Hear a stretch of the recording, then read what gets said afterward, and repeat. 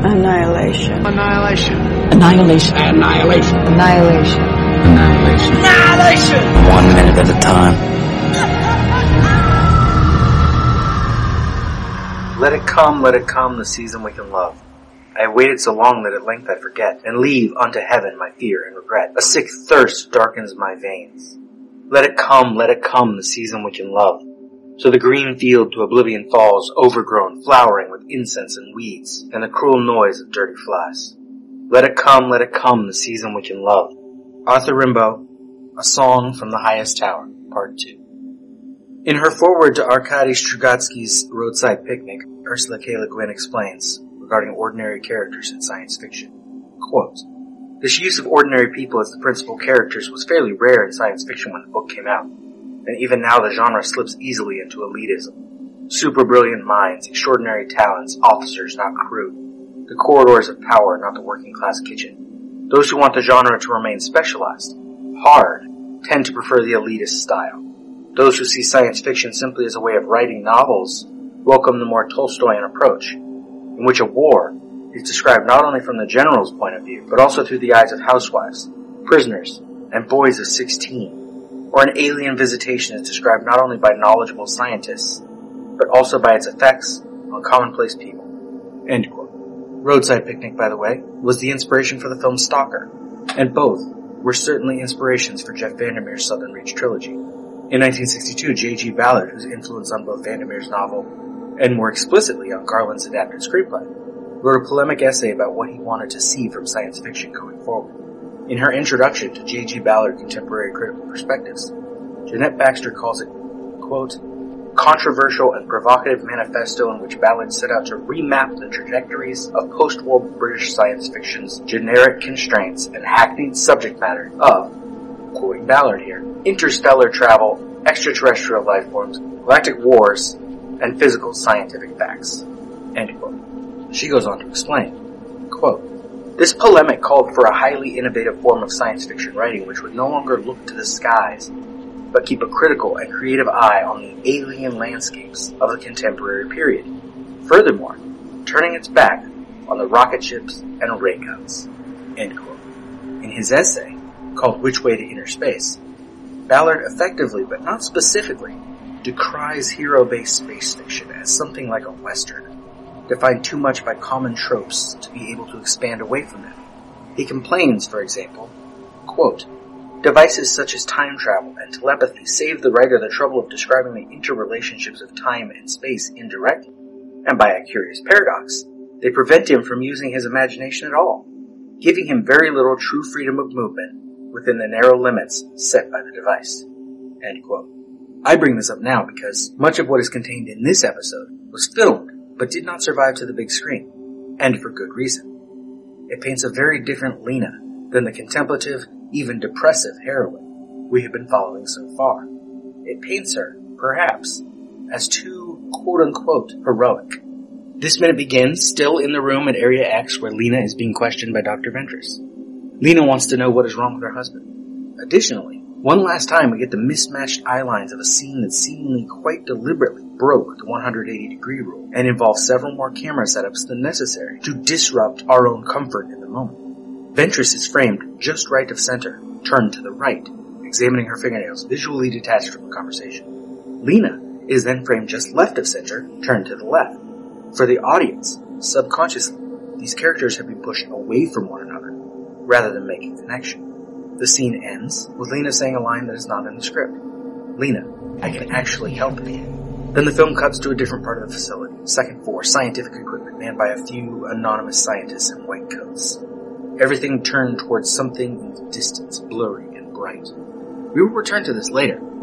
The script offers something much different. Dr. Ventress, I can't talk about it. You understand. Lena, clearly I don't. Dr. Ventress, you understand that I'm not going to talk about it. The doctor stands. The door unbolts in anticipation of her exit. As it swings open, it reveals a Spec Ops soldier standing guard in the corridor outside. Dr. Ventress continued, "I'll be back later. Lena, you still haven't told me anything about what's going on, or what I'm doing here." Dr. Ventress has reached the door. Dr. Ventress, we'll speak again. Lena stands. "Lena, at least let me change out of these clothes." Dr. Ventris pauses. Lena holds up her hands. Lena continued. Covered in my husband's blood. Cut to interior Southern Reach facility / shower. Lena under a shower stream washing the blood from her body, from her hair, fingernails. Reveal the shower space, another windowless room. Tiled walls and floors, a military field, or prison. Rows of unpartitioned shower heads. An orange jumpsuit is folded on a changing bench. A pair of white sneakers are beneath it. At the door of the shower room, an armed Spec Ops soldier stands guard.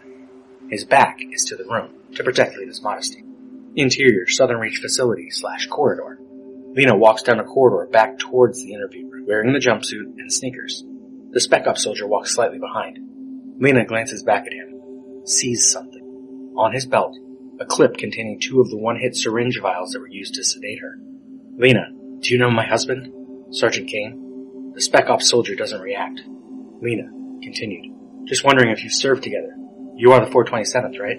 The Spec Ops soldier stops by the door to the interview room. Spec Ops soldier. Just here, please, ma'am. Interior Southern Reach facility / interview room. Lena stops in the doorframe. Lena, I just want to know what's happened to him. Spec Ops soldier. Enter the room, ma'am. But rather than take a step back, she takes a step forward, toward the soldier. Her eyes brim. Lena, please. Spec Ops soldier. Ma'am. A tear spills. Her hand touches the soldier's chest, in the way she touched Kane's chest. Lena, if you know anything at all, can't you just... It's a ploy. There is a sudden, fluid motion. With her other hand, Lena has unclipped one of the tranquilizers. In a flash, it's up and jammed into the soldier's neck. Spec Ops soldier. Ah, bitch, you! His hand claws at the vial, knocks it out. All too late, he exhales, folds, falling forwards into the room. As he hits the concrete, cut to interior Southern Reach facility / corridor. Lena bolting the interview room door closed. She looks left. Right. Interior Southern Reach facility / corridor. Lena runs through the facility, silent on the linoleum floor in her white sneakers. Interior Southern Reach facility / elevator lobby. Lena enters an elevator lobby. She goes straight to the control panel and hits the call button. Nothing happens. Beside the panel is a glass plate with the outline of a hand. The elevator requires a palm print biometric pass. Lena. Shit. At that moment, startling Lena, the elevator chimes. The car has just arrived on this floor.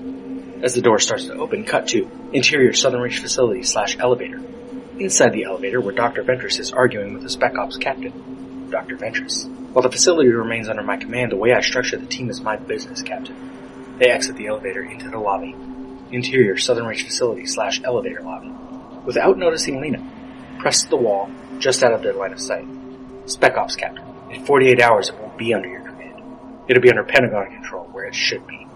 Dr. Ventris. So take it up with Washington. By the time you found anyone with the authority to stop me, we'll be gone. As they walk away, Lena slips inside the elevator, just as the door starts closing. Interior, Southern Reach facility / elevator. Inside the elevator, Lena hurriedly scans the different floor options. It's Lena's first geographical indication of where she is. There are 4 levels in the building, 1 below ground and 3 above. B is security. Star is lobby. 1 is research. 2 is living. By the digital readout, she is on B. Lena. Southern Reach? What the hell? Lena hesitates over the panel for a moment, then hits the lobby button. Nothing happens. She hits it again. Nothing. Sees, beside the control panel, another biometric reader. Lena continued. Oh shit. She touches the biometric pad. An error code sounds. Lena continued. Come on, please. No. A terrible sense that she has managed to escape from a small locked room into an even smaller one. Then suddenly the elevator starts moving. On the digital panel, the numbers start moving upwards past the lobby to level 1, where it stops. The door opens, revealing a man in a white lab coat. A scientist of some sort. His head is dropped, reading through a sheaf of forms which he is filling out. Lena stands, back straight against the wall, terrified to meet his gaze. But he hardly seems to notice her. Just touches the biometric pad and presses the button for level 2. The doors close. The elevator starts moving again. Then, still without raising his head, the scientist speaks. Scientist. Man, the bureaucracy of this place. Lena knows a response is needed. Doesn't want to give the man an excuse to look up.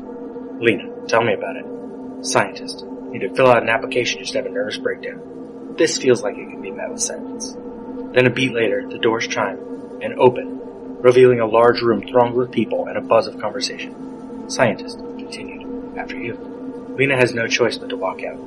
Interior, Southern Reach Facility / Mess Hall, day. Lena has entered into the mess hall of the facility. It is packed with soldiers, scientists, and administrative staff. They sit at tables, chatting, carry trays with food and drinks. On the far side of the room there is a floor-to-ceiling glass wall, through which, for the first time in the facility, you see daylight. Bright, burnished gold.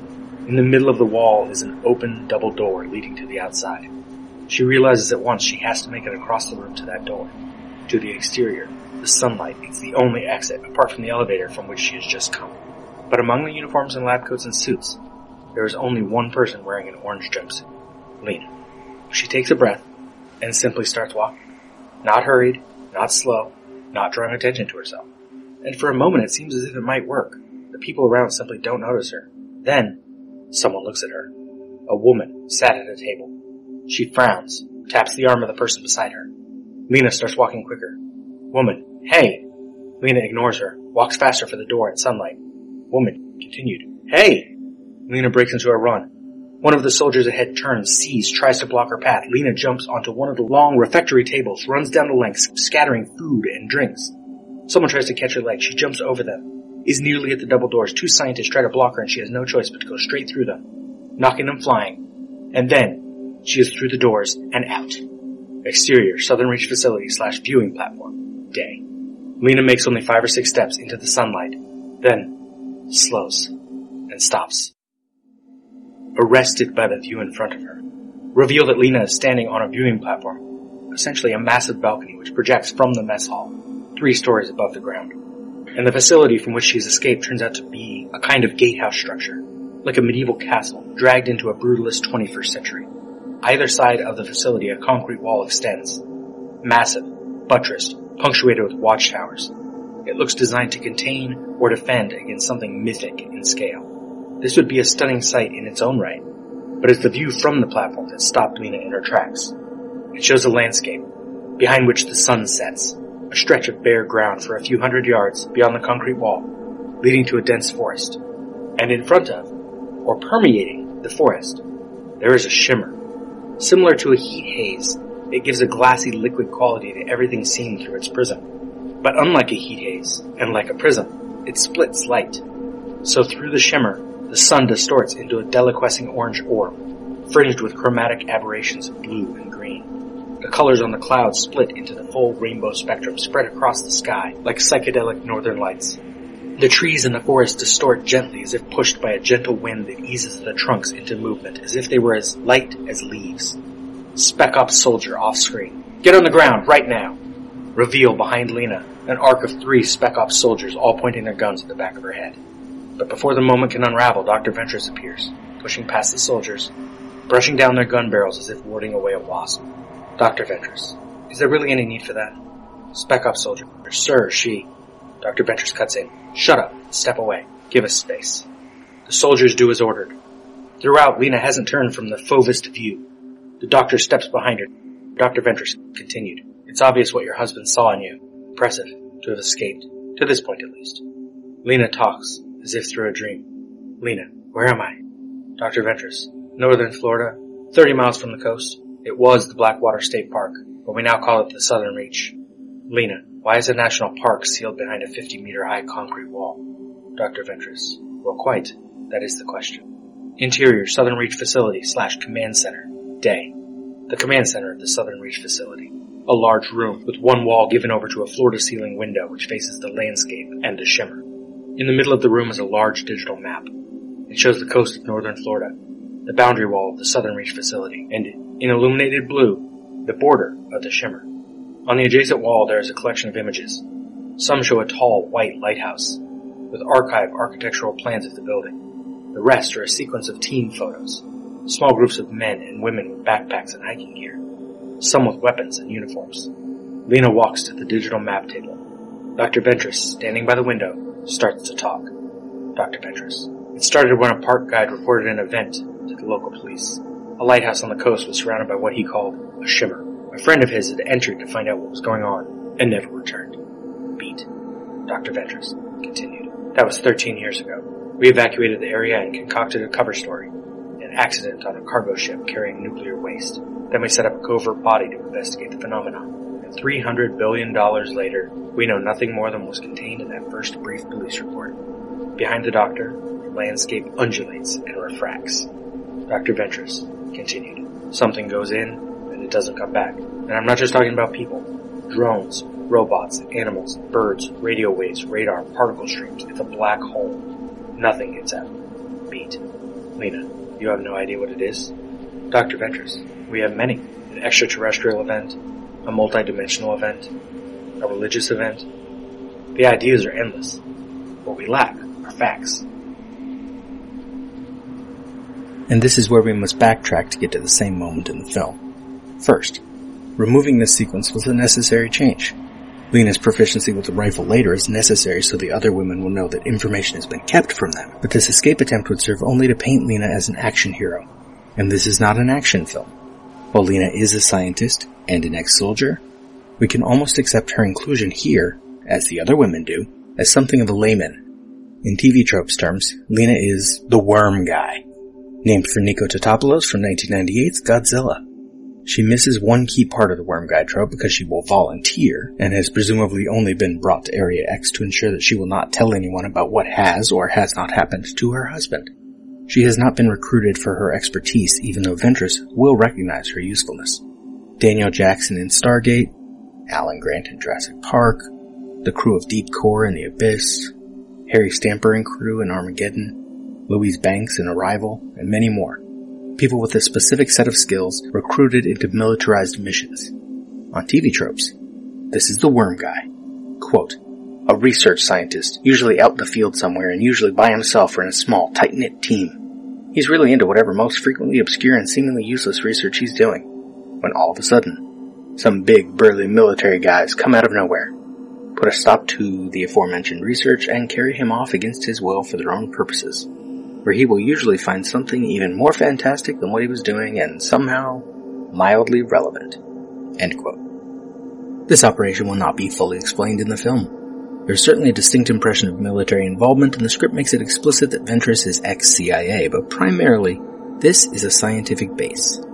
A state-secret scientific base.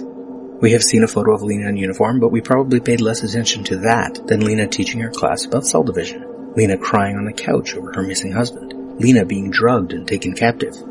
Lena is, to us, so far, a fairly average woman. Her military background will be useful versus the crocodile, and her knowledge of biology will have enough overlap with the other women that she will not be that special later. What makes her special, aside from her being the protagonist we are following, is that she has a personal investment in investigating the Shimmer.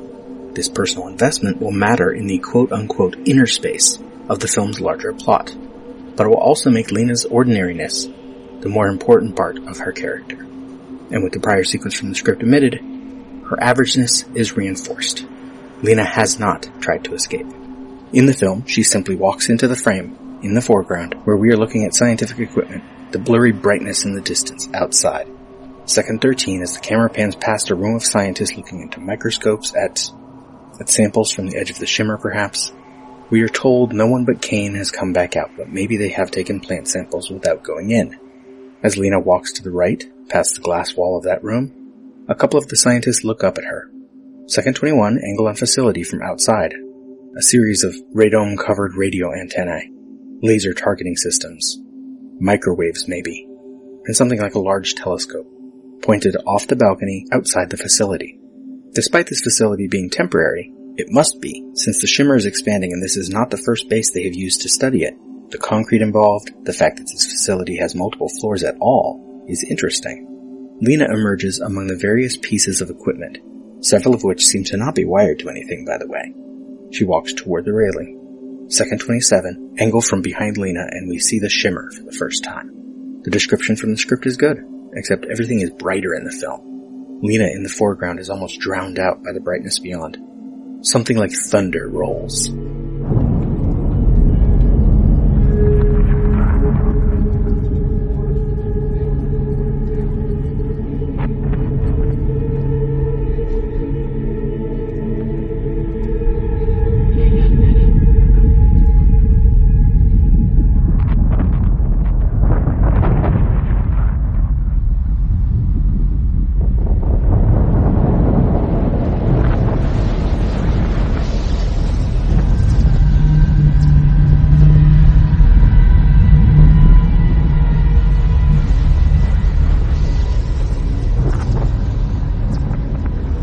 camera moves forward past Lena's shoulder and lets us try to focus on what we are seeing. But the point is that we really cannot focus, cannot understand. There is something like swampland below in the foreground. There are trees at the edge of and maybe inside the shimmer. But we are looking through a cloudy prism at the sun over this swamp, and nothing is very clear. Second 33, angle from ground, we can see that the facility might not be very big, though it does appear to be at least 3 stories in most places, and has at least a couple towers that stick out higher. Additionally, the facility seems to rest atop a dark wall that stretches out of frame to either side. Unlike in the script, Lena will not remark on this wall in the film. It is simply part of the visual. A metal frame with more radio equipment stands tall at the right edge of frame. A dead tree rises near the left edge of the facility. The sunlight through the shimmer is bright on the windows of the facility, and much of the image is lost in the brightness. The camera moves closer. Second 38, close on Lena, staring. Ventress approaches from behind her. Ventress looks from Lena to the shimmer, familiar, but still fascinated, and she closes her eyes briefly before looking again outward. Lena doesn't blink. Second 45, angle on Lena and Ventress from the left. Ventress does not speak, but we hear her voice as we transition to another scene. Dr. Ventress, off-screen. A religious event. Second 49. A better look at the shimmer. The sunlight is at the top of frame, so we can see some of the moving, undulating colors, like the thin film interference of light on an oil spill, but without the darkness of the oil. Dr. Ventress, off-screen, continued. An extra-terrestrial event. The waves and colors in the shimmer seem to all be rising from the ground, but without ceasing. Dr. Ventress, off-screen, continued. A higher dimension. Second 54, cut to interior, Ventress's office, day. Lena sits just out of frame to the left, her arm in frame, elbow on Ventress's desk, chin on hand. A computer monitor fills the right side of frame. Ventress sits behind the desk playing with a rock? On a bulletin board behind her, she has several papers with lists of various size and several photos, headshots too small to recognize, but one could imagine in retrospect she is grouping potential candidates to enter the shimmer. Dr. Ventress continued. We have many theories, few facts. Second 59, reverse angle, clouds, and the shimmer outside the window, the computer monitor barely noticeable now. Lena eyeing it. Ventress now reduced to an arm past the back of a chair at the right edge of the frame. Dr. Ventress continued. It started around, and time runs out for this minute.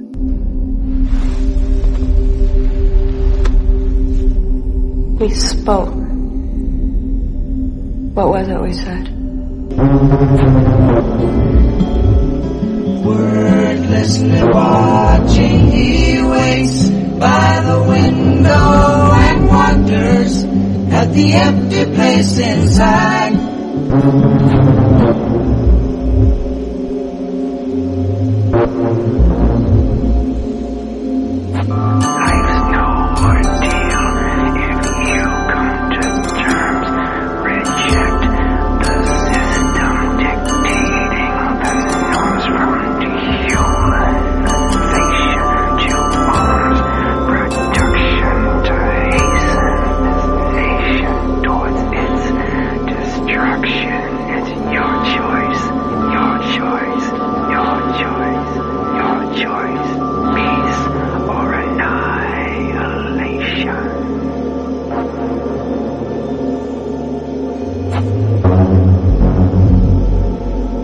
Annihilation is all we are.